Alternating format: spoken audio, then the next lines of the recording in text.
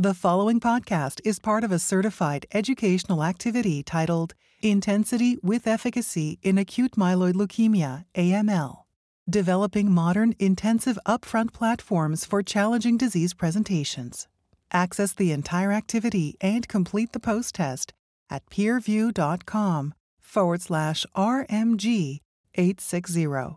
Downloadable slides and practice aids are also available.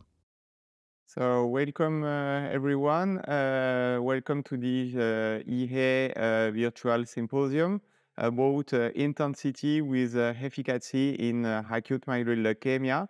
The topic is discuss about intensive upfront platform for challenging disease presentations. So today we are three panelists. So my name is Thomas Cluzeau from Nice University Hospital in France.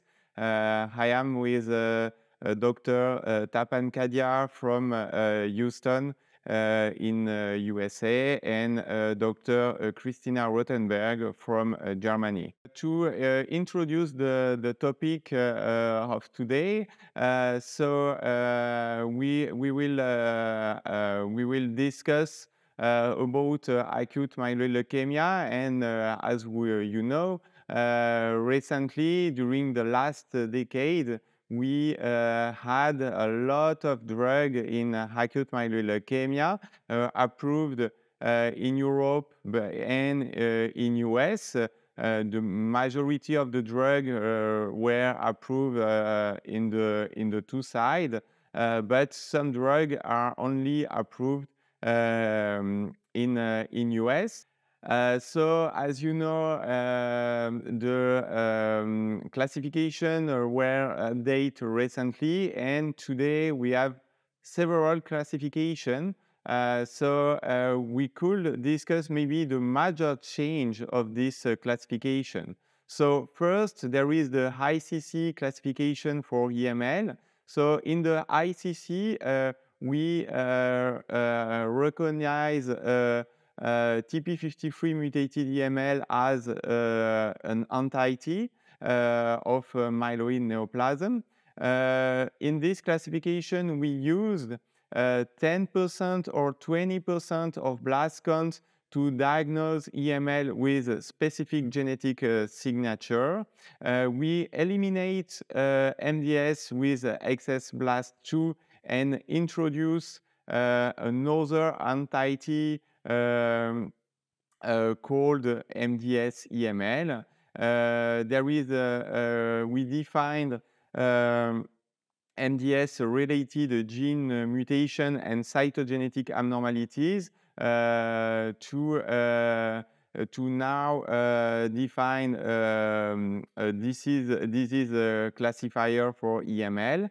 And history of chemotherapy and radiotherapy is now only a qualifier instead of a separate entity. For the WHO classification, also updated, there is some difference, but it's not a big difference between the two classification. So EML in the WHO classification, EML is arranged in two families: EML with defining genetic abnormalities and EML defined by differentiation. EML NOS is no longer applicable. So in the new WHO classification, there is the EML MRC disappear, but now there is the EML MR. This EML MR is the secondary EML, and the definition is the secondary EML can arise from prior chronic myeloid neoplasm like MDS or MDS-MPN. It could be acute myeloid leukemia with myelodysplasia-related cytogenetic abnormalities, and it could be also AML from prior cytogenetic chemotherapy and or radiation therapy. So today we have the update from this WHO classification, and we have the update of defining cytogenetic criteria. So you have the list here on the left, and we introduce in this new WHO classification a mutation-based definition based on the set of 8 genes: AX6L1, BCOR, EZDH2, SF3B1, SRSF2, STAC2, U2AF1, and ZRSR2. And if there is one mutation, we could classify the EML as a EML-MR. And there is also an update of ELN, so the European Leukemia Net recommendation, and you can see it's the same. So there is a EML defining with recurrent genetic abnormalities, so as usual. We define based on the ICC a specific entity with a TP53 mutation. If there is between 10 and 19% of blasts, it will be MDS-EML, and if there is more than 20% of blasts, it will be EML. We identify the mutation, classifying the mutation with myelodysplasia, and after we have the cytogenetic abnormalities related to the myelodysplasia 2, and we have the other EML. Based on this new classification, there is an update also of the ELN risk categories. And you can see with the red arrow the major change for this risk category. So the major change are that the NPM1 mutated patient without FLT3 ITD as considered as favorable. All the other NPM1 mutated patients won't be considered as favorable, for example, for the FLT3 ITD. We introduce also the patient mutated with the gene related to the myelodysplasia, and you have the other change shown here. So today the recommendation are like that, using the new treatment. So for the FLT3 mutated patient, the patient receive intensive chemo in combination with midostaurin in induction, consolidation, and maintenance. For patients with non-mutated for FLT3, the recommendation is to use an intensive chemo with induction and consolidation and oral azacitidine as maintenance. For patients with EML with CD33 positive, we could add gemtuzumab ozogamicin during induction and consolidation. And for patients with EML-MR or therapy related, we could use CPX-351. But in this retrospective data, we show that the less intensive or more intensive chemo used to treat acute myeloid leukemia show the same, no significant difference in terms of overall survival, independently of the age, independently if we adjust with some parameters. So maybe it's possible to discuss to be less intensive, not with for all patients, but maybe for some patients, and it's what we would like to discuss today. So our goal for today, for this symposium, is to improve our understanding of factors that can characterize a challenging AML subtype in which intensive therapy may be an option, expand our knowledge of the evidence supporting newer upfront intensive therapy platform in diverse AML settings, equip you with the skill you need to select personalized upfront treatment for patients with challenging AML subtype, including secondary AML, and enhance your skill for managing a unique safety consideration associated with intensive therapy platform that include newer cytotoxic or targeted agents.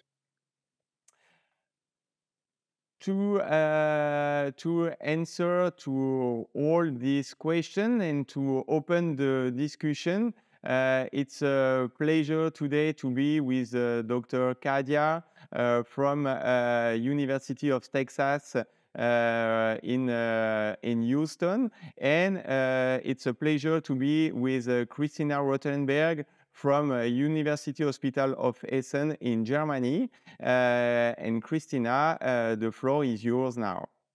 So thanks, Thomas, for the kind introduction. And I would like to begin my presentation with a clinical consult. So we are facing a 72-year-old man who is presenting in a generally good condition, performance status of 1, but who is diagnosed with pancytopenia due to a diagnosis of AML with marked dysplasia, and further diagnostics revealed myelodysplasia-related cytogenetic abnormalities and also myelodysplasia-related mutations. So diagnosis of AML myelodysplasia-related could be confirmed. So the question arises whether this patient is a candidate for intensive chemotherapy, for example, a CPX-based induction or a venetoclax-containing intensive regimen, or whether we should rather go with a non-intensive approach, for example, HMA venetoclax. And as I'm presenting to you real-world data and also data from the pivotal trial about CPX, I will describe why I think that this is an optimal candidate to receive CPX-based induction and also maybe to proceed to allogenic stem cell transplantation. So I will not go into details regarding definition of secondary AML myelodysplasia-related mutations, as you have heard about before, but I would like to draw your attention to the lower part of the slide, where it's nicely shown that secondary AML, according to the above-mentioned definition, makes up about 25% of all AML. And historically, secondary AML was treated with intensive approaches, anthracycline and cytarabine-based chemotherapy, and a strong consideration for allogenic transplantation, so comparable to approaches in de novo AML. But what has repeatedly been shown, and what you can see here on the slide, is that secondary AML have an inferior survival despite these intensive approaches compared to de novo AML. So there has for a long time been a high unmet clinical need for these patients with secondary AML. And in 2014-2015, CPX has been investigated in a phase 2 trial in AML patients, and this is not a typically new drug, but more a new formulation of 2 known drugs, cytarabine and daunorubicin. And these drugs have been combined in a liposomal formulation in a fixed 5:1 molar ratio. And this formulation provides a more synergistic leukemia cell killing in vitro and also a more selective uptake of the liposomes with this fixed formulation, more by bone marrow leukemic cells than by healthy bone marrow cells. And in humans, CPX has been shown to preserve the delivery of the synergistic 5:1 molar ratio for more than 24 hours and a drug exposure that maintains for 7 days. So the phase 2 clinical trial of CPX has shown promising CR/CRi rates, especially in the subgroup of patients with secondary AML. And because of this, there has been a multi-center open-label randomized phase 3 clinical trial that especially included patients with therapy-related or secondary AML that were eligible for intensive chemotherapy. Patients, of course, had to be treatment naive, and they were among the age of 60 to 75 years old. Patients were randomized in a one-to-one manner to receive either induction chemotherapy with CPX or 7+3, and those patients who do not achieve hypoplastic bone marrow could receive a subsequent or second induction chemotherapy. Those patients who achieved CR, CRI after 1 or 2 induction chemotherapies could then go on with up to 2 consolidation cycles, or they could proceed to allogeneic stem cell transplantation according to the decision of their treating physician, either instead of or after consolidation therapy. And the primary endpoint was overall survival. Secondary endpoints, for example, were response rate, duration, event-free survival, and safety. And here you can see the results regarding CR/CRI rate. We can see that CPX was associated with a significantly higher overall response in terms of CR/CRI compared to 7+3. We observed CR/CRI rates of 48 compared to 33%, and the authors also observed a higher amount of patients proceeding to allogeneic stem cell transplantation in the CPX compared to the 7+3 arm, although this was not statistically significant. Furthermore, CPX seemed to be well tolerated, which was presented by lower rates of early mortality in the CPX compared to the 7+3 group, and this was also true not only for day 30, but also for day 60 mortality. So regarding outcome analysis on overall survival as the primary endpoint of this trial, we see now here the long-term survival, 5-year overall survival for both groups, and what we can see is that there is an overall survival benefit also in the long-term follow-up for those patients who achieved CPX or received CPX compared to 7+3.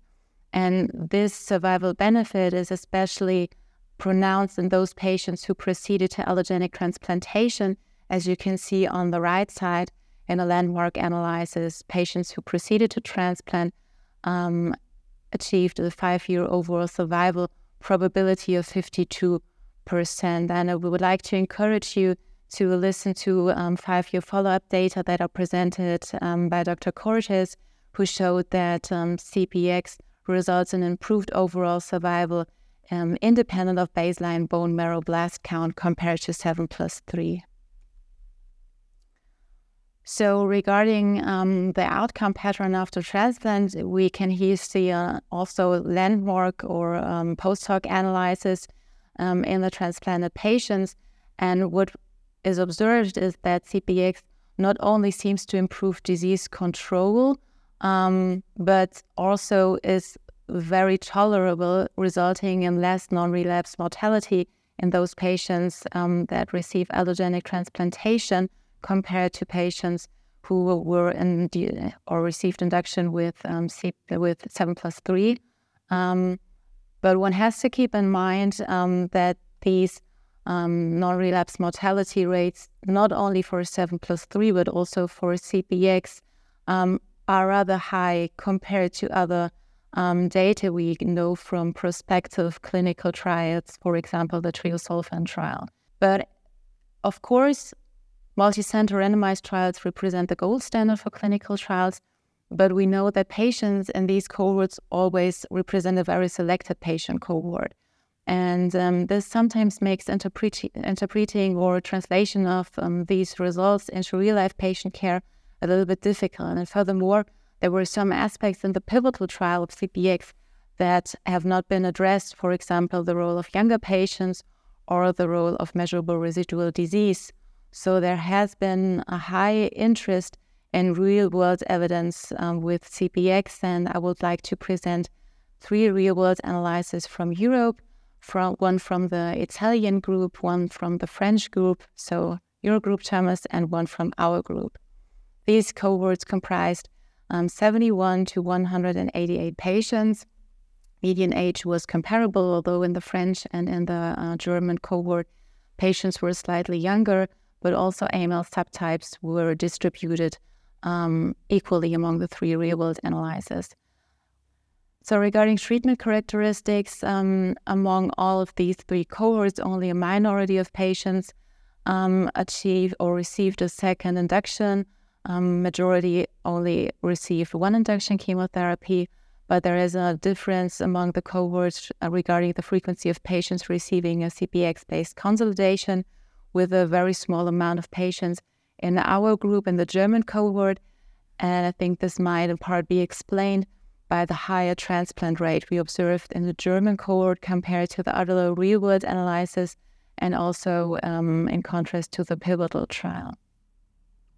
So regarding response, the response rates ranged from 47 to 65% in terms of CR/CRi, and we identified different, but also or always typically high-risk characteristics.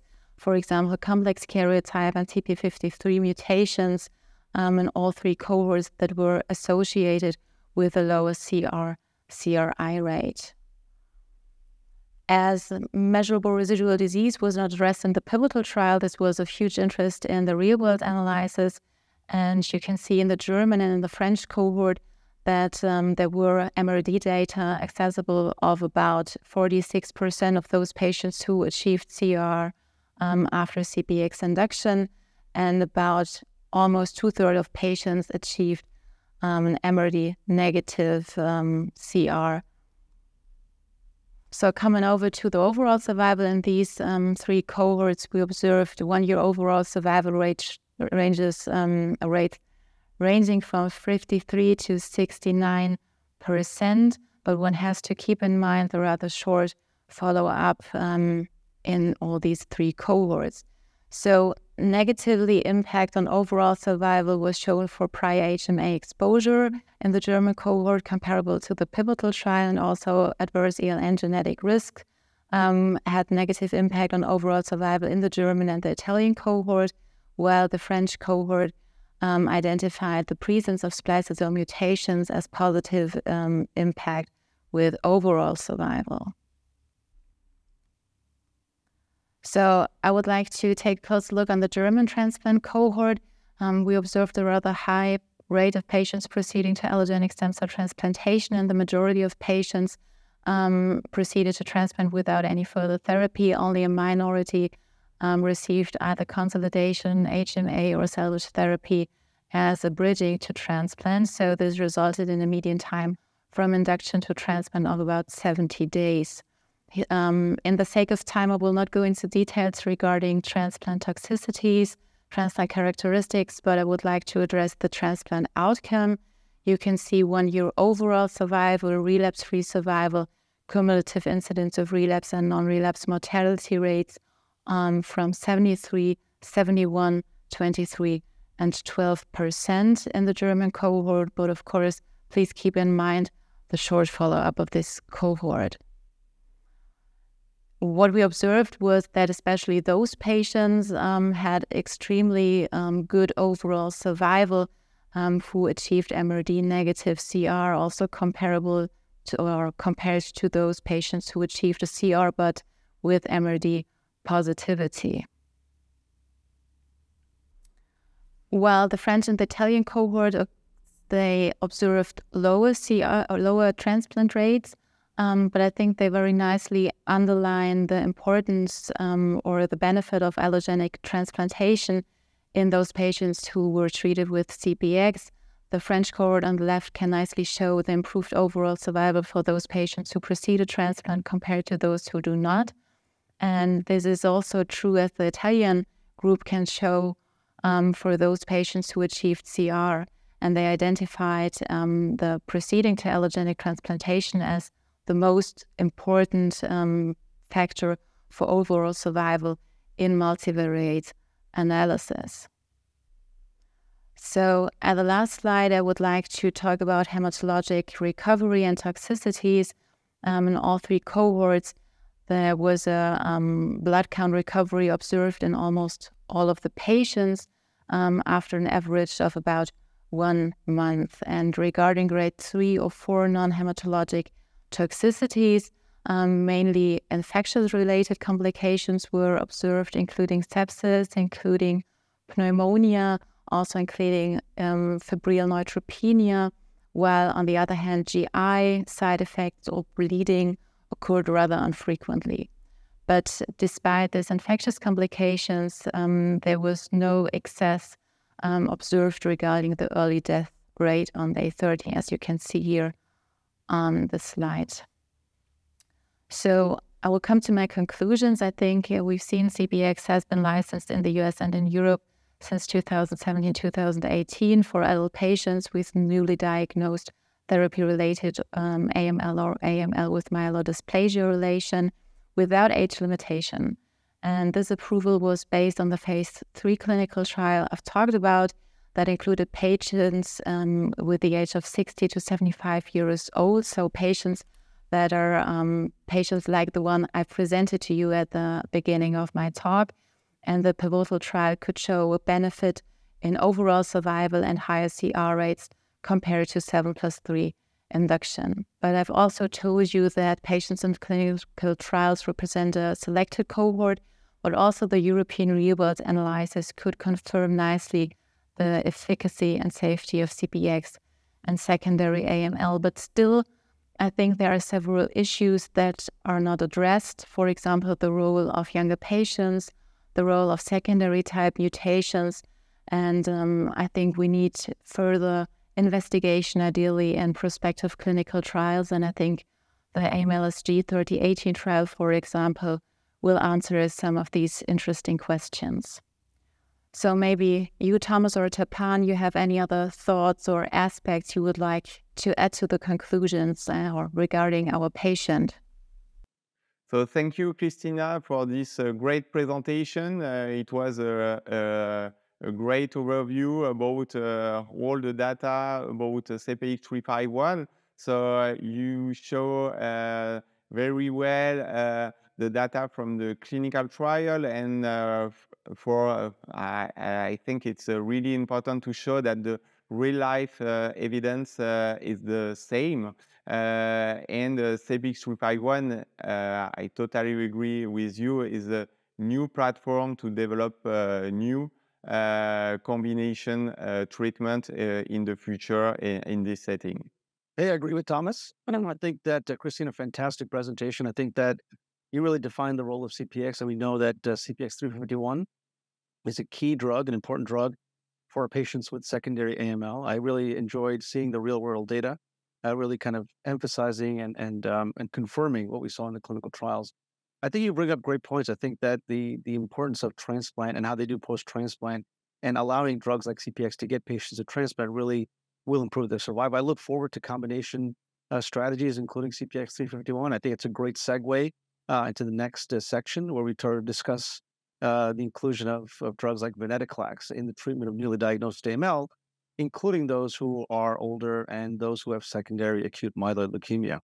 So now we will move on the next presentation from Dr. Kadia. And thank you, Dr. Kadia, for the next presentation. Thank you, Dr. Cluzeau. Happy to be here. I want to thank Peer Reviewed for inviting me, and all you attendees of EHA. Glad to talk to you. So what I'd like to touch upon a bit is the use of venetoclax-based platforms when we combine it with other regimens besides the low-intensity therapy that we've come to know with HMA or low-dose cytarabine. And so we know that the introduction of venetoclax in the treatment of acute myeloid leukemia has revolutionized the treatment from the days when we used to treat patients with older who are unfit for intensive chemotherapy with 5-azacitidine and decitabine, but we were routinely seeing rates of complete remission in the range of 18 to 20% and overall survival from 8 to 10 months. The addition of venetoclax to HMA and later to low-dose cytarabine actually dramatically improved those rates of complete remission, CR and CRI, with CR rates of 37%, and importantly, really improved the overall survival of these patients from around 9 to 10 months to up to 15 months. Now, a recent update at the ASH meeting demonstrated that ven and aza continue to show a significant overall survival benefit from azacitidine when combined with venetoclax. Now, what you notice, though, is over time, a couple things. Number one is that the long-term follow-up at 3 years old, that 3 years of overall follow-up, that the long-term survival was down to 23% from about 35 to 40% what we saw in the initial data, still better than HMA alone. What they also demonstrated in the subgroup analysis is among those patients with AML, MR, or MRC, as they defined it, that clearly the HMA plus venetoclax still shows a benefit over HMA in this really difficult subgroup of patients, which we frequently encounter who are older or unfit for intensive chemotherapy. So let's go back to our patient that Christina presented. Just a little bit of a tweak, a 72-year-old man who presented again with some weakness, fatigue, bruising, same patient. But this time, the patient has a slightly higher white count, 9.5, still pancytopenic in terms of low ANC, has circulating blast 45%. And if you look at the mutational profile, the karyotype is the same, but the mutational profile has ASXL1, SRSF2, TET2, a pattern we frequently see in the sort of a monocytic or CMML type picture. But now we have an NRAS mutation, potentially adding a bit of a proliferative mutation to that profile and giving a little higher blast count, higher white count, and very typical of what we would see in patients. So how would we address this patient? Which brings me to one of the other abstracts that was presented at the recent ASH meeting by Donor and colleagues, where they did a very nice analysis of the VLA-A study, looking at all patients treated with HMA and venetoclax compared to HMA alone. And they actually, instead of using ELN 2017 to distinguish or discriminate these folks, they based their outcomes on a classification system on 3 mutations: mutation P53, mutation in FLT3-ITD, or mutation in RAS, either NRAS or KRAS. And based on this, they were able to divide the patients very nicely into 3 categories: those who were P53 mutated, those who had no mutations, which is the top curve, and those who had either mutations in FLT3-ITD or a mutation in RAS. And you can see here, it really nicely delineates the outcomes just using these 3 mutations. And then when they went a step further, they looked at who benefited the most with the combination of Ven/Aza compared to azacitidine, azacitidine alone. And on the left, you can see that the majority of the benefit of this population was in the higher benefit group. And these are patients who had no mutations in P53, FLT3-ITD, or RAS. So neither of these 3 mutations. Those are the patients who seem to demonstrate the greatest benefit with the addition of venetoclax to azacitidine. Alternatively, if you look at the next 2 columns, which are the intermediate benefit group, those who had those, quote, signaling mutations, which are the FLT3-ITD or the RAS mutations, they had maybe a marginal benefit where you can see clearly not significant compared to azacitidine alone. And then on the right, you see the low benefit group. Any patient who had a P53 mutation did not seem to benefit in terms of overall survival with the addition of venetoclax to 5-azacitidine. So what can we do with this patient population who has, let's say in our patient population, an NRAS mutation along with the secondary type? So here I'd like to introduce you to another regimen, a new regimen that we recently published, which is still low intensity, okay? Still a low intensity regimen in older patients with newly diagnosed AML with the combination venetoclax. So here we have low dose cytarabine, not a higher dose cytarabine, so still low intensity with venetoclax. But to that, we added drug cladribine based on data of the synergy between cladribine and low dose cytarabine. You'll notice this regimen also does not include anthracycline, but a dual nucleoside analog doublet combined with venetoclax in patients with newly diagnosed AML. We recently published this data and recently updated it. So in a population of patients over the age of 60 with a median age of 69 years, in the first 60 patients, we demonstrated a composite remission rate of 93%. So CR/CR rate of 93%. Among those, 80% had complete remission with complete count recovery. And importantly, 84% of those patients had MRD negativity demonstrated by flow cytometry. And this led to a 12-month and 24-month survival of 73 and 64%, respectively, as you can see here. And this is still a regimen that can get you to transplant. Now, Christina just showed you that was really important for those patients who had CPX351, who went to transplant. They really benefited more when they got to transplant. And you can see here, 34% of our patients were able to get to allogeneic stem cell transplant. So it's a regimen that leads to high rates of response, deep MRD, and can still get you to allogeneic stem cell transplant. The next question we had was, what about responses in different subgroups? So we had mutation analysis in all these patients at baseline, and we were able to look, and you can see that CR/CRi was maintained across all types of subgroups. And specifically, if you look at those patients in secondary AML, their CR/CRi rate was over 80%. So also very active in that particular subset of patients with newly diagnosed AML. Further, we wanted to answer this question about RAS mutations, right? I told you that our patient with a little bit of a tweak had a RAS mutation in addition to the other secondary mutations, which we frequently see. And you can see here, by far, the best therapy for patients who had RAS mutations, this is what this slide represents, is intensive chemotherapy using a high-dose cytarabine-based regimen. You can see the outcomes with HMA are listed there, with the median survival anywhere from 6 to 12 months. And then on the right bottom, you see that the clad low-dose Ara-C plus venetoclax had possibly the best overall survival with short follow-up among these patients with RAS mutations. On the right panel, you'll see the response rates. Again, intensive chemotherapy demonstrates the highest rates of response among patients who have RAS mutations, but close thereafter is all the way to the right, you'll see the clad low-dose Ara-C venetoclax. So now this is an opportunity for a low-intensity regimen in patients who are older than 60 years of age, potentially who have RAS mutations, who may not benefit, according to the donor data, from HMA and venetoclax. But what if we change the backbone to a cladribine, low-dose Ara-C, and venetoclax regimen in this particular subset? So an opportunity to use venetoclax, which has become a more and more important drug in AML, with different backbones to improve response rates and potentially improve outcomes long-term in a broader population of patients. And you'll see this theme as the evolution of AML treatment continues, as we start adding venetoclax to newer backbones, including CPX-351, as Christina just mentioned.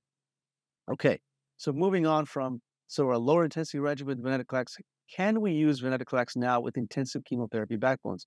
Many groups have published some of this data. I'm going to dive a little bit deep into why we're using venetoclax and how it does improve survival in these patients and what we're trying to achieve with the addition of venetoclax. So let's take the same patient, but let's reduce his age. What if the patient was young? So same kind of presentation. Remember, secondary AML also occurs in younger patients. It doesn't have to be necessarily somebody who's in their 60s and 70s. So what if you had a 52-year-old man this time with subacute onset of weakness, fatigue, bruising, shortness of breath with exertion, fever? You can see the vital signs there, white count 9.5, again, peripheral blast. His performance status is good and has been good. He's been doing fine. He's a healthy man. He works full-time, has a family, but then he gets sick. So he has a great performance status. Ejection fraction 55 to 60%. Here it says 50%. Let's say it's a little bit higher. The bone marrow biopsy here, again, just as I mentioned before, the secondary type mutations, 3 karyotypic abnormalities, but notably, this is not one of those who have 17p deletion. There's no p53 mutation. There's no MECOM rearrangement, but he does have that NRAS mutation. So let's go on to see what happens. So what is our goal, right? What is our goal to adding venetoclax to intensive chemotherapy? Well, we want to improve efficacy, right? We want to improve rates of complete remission, A. We want to have deeper remissions, right? We want to eradicate minimal residual disease with the intensification of chemotherapy, with the addition of novel therapies to intensive chemotherapy backbones. We want to do this in a safe way. We want to make sure that the regimen, when we add these agents, is still safe in a controlled manner, and we want to continue to reduce early mortality. Remember, the biggest reason for early mortality is lack of response. Those patients who are refractory disease are the ones who have the higher rates of early mortality. But we also need to make sure that we're safe when we're adding these targeted agents. And finally, we want these responses to be deep and durable. We want to reduce the rates of relapse. We want to be able to get these people to allogeneic stem cell transplant and ultimately cure these folks. On the right hand, we see a background of just some selected studies with intensive chemotherapy, starting with the Polish study, the cladribine added 7 and 3, and then 3 studies which use high-dose cytarabine during induction. You can see complete remission rates ranging from 65 to 84%, and a long-term overall survival in the range of 2 to 3 years of 45 to 60% with intensive chemotherapy alone. Can we improve on this with the addition of venetoclax? And I'll show you in this study where we looked at our historical data and then our current data with venetoclax. So just as a quick summary, these are just some of the studies that we've done with intensive chemotherapy combined with venetoclax, starting at the top with FLAG-IDA plus venetoclax, again, an intensive chemotherapy regimen using high-dose cytarabine with venetoclax in a young, fit population. You can see the top curve with a 1 year, 2 year survival over 80%. On the bottom, you see CLIA plus venetoclax, again, cladribine, high-dose Ara-C with venetoclax, only 7 days of venetoclax with a 1 to 2 year survival of 75 to 80%. And on the right table, you see all there summarized. In addition, the data from Australia by Changqing Chua of 5 plus 2 plus venetoclax in older patients above the age of 60 with newly diagnosed AML. And on what you see, what jumps out at you first is a rate of composite remission of 70 to 94% in this newly diagnosed population, with very high rates of MRD negativity, 80 to 96%, and a high rate of transition to allogeneic stem cell transplant. These are some of the goals that we wanted to achieve: deep responses, high rates of complete remission, and more patients going to allogeneic stem cell transplant. So we continued this analysis and looked deeper as to, for each subgroup, whether it be all patients, ELN favorable, ELN intermediate, and ELN adverse, what does the addition of venetoclax do for each of these particular populations? And you can see on the right that all patients, there was clearly a high rate of MRD negative response in patients who received venetoclax compared to chemotherapy alone. And you can see also that the biggest benefit, the largest benefit, was seen in those patients who were ELN adverse, which incidentally are often the patients who are also falling into the secondary acute myeloid leukemia subset. So the highest benefit in terms of rates of MRD negativity were among those patients who are ELN adverse. So now you have a proposition where among those patients who are fit, healthy, young, newly diagnosed AML, you want to make sure that you achieve the highest rates of response with the deepest MRD negativity. How can you do that? Well, potentially the addition of venetoclax to these intensive chemotherapy backbones to make sure that you have the best chance of achieving a deep response to get you to allogeneic stem cell transplantation. And that's the next slide here. So here on the right, we see the cumulative incidence of achieving or going to allogeneic stem cell transplant. And so on the right, the red curves both indicate the venetoclax-based therapy, and the blue curves indicate those without venetoclax. And you can see in the first curve that there is a higher rate of allogeneic stem cell transplant among those patients who received venetoclax plus intensive chemotherapy, and there's a low rate of early mortality and a cumulative incidence of death in that same population. So again, trying to achieve what we're trying to achieve: deep rates of response, high rates of MRD negativity, and more patients to allogeneic transplant, with the goal of translating this into longer-term survival and cure. And here we see the rates of overall survival among patients who were intermediate or adverse risk, so those patients who are not favorable risk. EFS on the left significantly improved with the addition of venetoclax, and on the right, a significant improvement in overall survival among those patients who have the highest of the high risk, those intermediate adverse risk AML, who are young and fit for intensive chemotherapy. We see on the left, of course, that those patients who are MRD negative had the better outcomes. And again, a landmark from allogeneic stem cell transplant. Clearly, allo stem cell transplant, as Christina alluded to earlier, does demonstrate a significant improvement in overall survival and hopefully cure rate around 60 to 70% with longer-term follow-up with these particular types of regimens. Just a couple of examples. This is the CLEAR regimen to get into a little bit of detail so I can show you what type of regimens are being used. Still anthracyclines. We're adding cladribine 5 milligrams per meter squared for 5 days with cytarabine 1.5 grams. But importantly, instead of the 28-day dosing of venetoclax that we see with lower intensity chemotherapy, only 7 days of venetoclax here on days 2 through 8 of each cycle. And you can see here a recent update of the intensive chemotherapy, CR/CRi rate of 96%. And so additional studies are also coming out, including newer backbones. We talked about the cladribine low-dose ARC backbone, some high-dose ARC-based backbones. But just connecting with the last talk, there's now a study with CPX-351 combined with various therapies on the VFAST trial here. As you can see, combining CPX-351 with venetoclax, as well as FLT3 inhibitors and IDH inhibitors based on your underlying baseline mutation. So I think lots of exciting data to come with intensive chemotherapy in combination with targeted drugs such as venetoclax. So thank you, Tapan, for this wonderful presentation. We I think now we can discuss about some questions. We already have some questions for you, Christina, and for you, Tapan. So maybe the first question will be for Christina. Christina, if a patient with a secondary acute myeloid leukemia achieves a CR with venetoclax or CPX-351 induction consolidation, would you consider not proceeding to allogenic transplant? Is achieving a CR good enough? What is your opinion about this question? So, if I assume that a patient with secondary AML is eligible for intensive chemotherapy, I also have a strong consideration for allotransplant with this patient. And I would not say that response to CPX is the marker for the decision to proceed to allogenic transplant or not, because for those who do not respond, we still have sequential conditioning.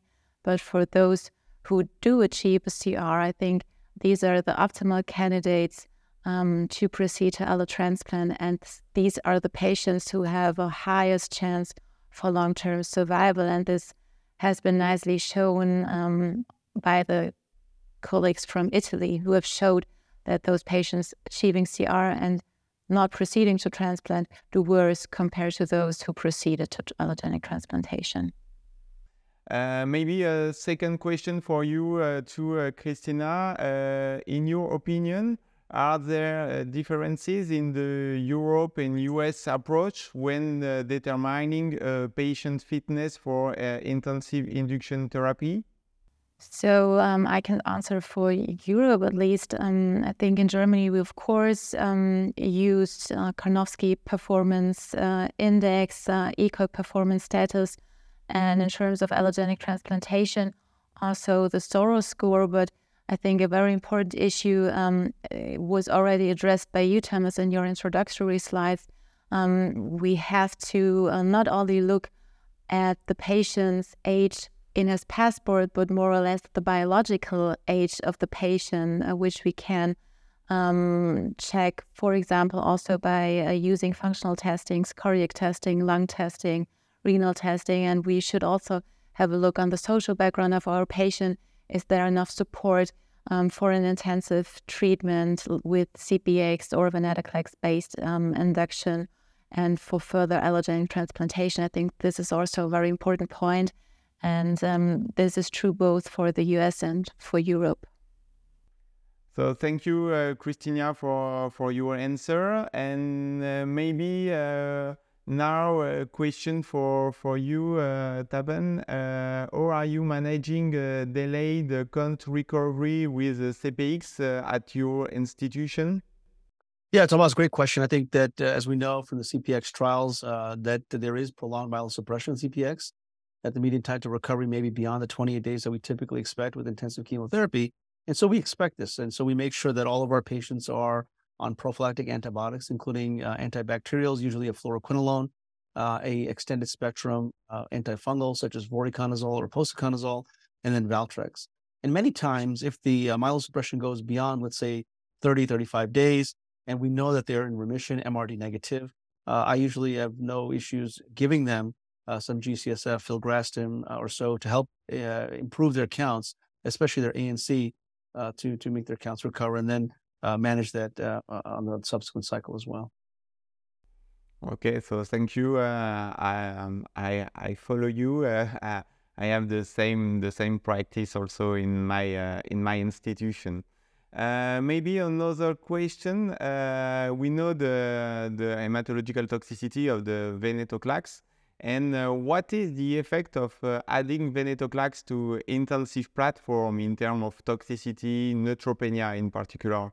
Yeah, great question. So right now, all of our younger fit patients, other than those that I described who are high risk with P53 or such, we use intensive chemotherapy with venetoclax, usually a high-dose cytarabine-based regimen. So we're very familiar with adding these. And again, we've been able to get it safe in the fact that all patients who receive these intensive platforms, they're in the hospital for the first month for 30 days, 28 days. We give them, again, as I mentioned, triple prophylactic antibiotics, antiviral, antibacterial, antifungal. We are using regimens like FLAG, which incorporates G-CSF, and CLIA, where we give Neulasta or pegfilgrastim on day 7 of the therapy to allow and to hasten count recovery. And we are seeing, so there is no doubt, profound and deep myelosuppression. There is a higher risk of bacteremia sepsis in these patients. We make sure we manage their mucositis well. But by day 28, most of the patients are recovering their counts after cycle 1 if they're achieving complete remission. So we're seeing good count recovery. Now, on subsequent cycles, when you see cycle 2, cycle 3, we are seeing some delayed myelosuppression. And so a lot of times we may dose reduce during cycle 2 or 3. The interaction with azole seems to be very powerful, particularly with the use of things like posaconazole. Although the label requirement has been 70 milligrams of venetoclax with posaconazole, we have done some studies with venetoclax levels and actually even reduced the venetoclax further to maybe 50 milligrams to make sure that we have less delayed myelosuppression because we are seeing an interaction. So these are some of the things that we're observing. Okay, so thank you. This is a great experience. And maybe another question about another topic.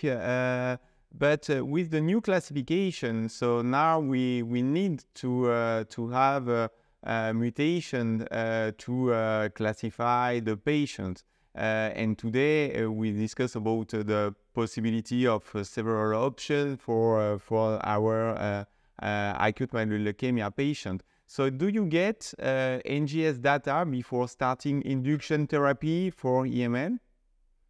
Yes, absolutely. So this has been in our practice now for many years. We make sure we try to get all the genomic data that we can, particularly NGS, definitely FLT3 ITD, and even cytogenetics if we can prior to starting induction therapy for AML. And then we treat based on this. So IDH1 or 2 will get either IDH1 based therapy with chemotherapy or venetoclax. FLT3 mutated will get FLT3 inhibitors. Those who have complex karyotype or P53 mutations, or even MECOM, we may actually prioritize a low intensity clinical trial in those patients. I think, we're fortunate, at least where I work, that our NGS is a bit quicker. We can get it usually within 8 days or so, or 9 days, some panel to allow us to make these decisions. I know that in the community and other places, it takes a bit longer. We have implemented cytoreductive therapy or emergent cytoreductive therapy in many of our patients who come in with rapidly proliferative AML who needs to be treated. And so what I mean by that is a lot of times people come in with a white count of 40, 50, 60,000, and you say, well, I cannot wait to wait for the NGS. I need to start there. Combination of hydroxyurea and cytarabine, anywhere from 200 per meter squared to 500 per meter squared, 1 or 2 doses just to control the white count, stabilize the patient, transfuse them, give them antibiotics until the genomic information comes back. So we can then use that to decide and enroll on clinical trials. So we try to get the NGS therapy. I know that it's a challenge, but these are some of the ways that we try to mitigate that. Yeah, I totally agree. It's really important to wait all the NGS to define what will be the best treatment in current practice, but also in clinical trial. In France we are waiting also the results of the NGS, and today the delay is less than 7 to 10 days. So it's okay to treat the patient in current practice. Thank you all. Thank you, Dr. Kadia and Dr. Rothenberg, and have a good day. Thank you for listening. Download materials and complete the post-test for instant credit at peerview.com/RMG860. This activity is supported by an educational grant from Jazz Pharmaceuticals Incorporated.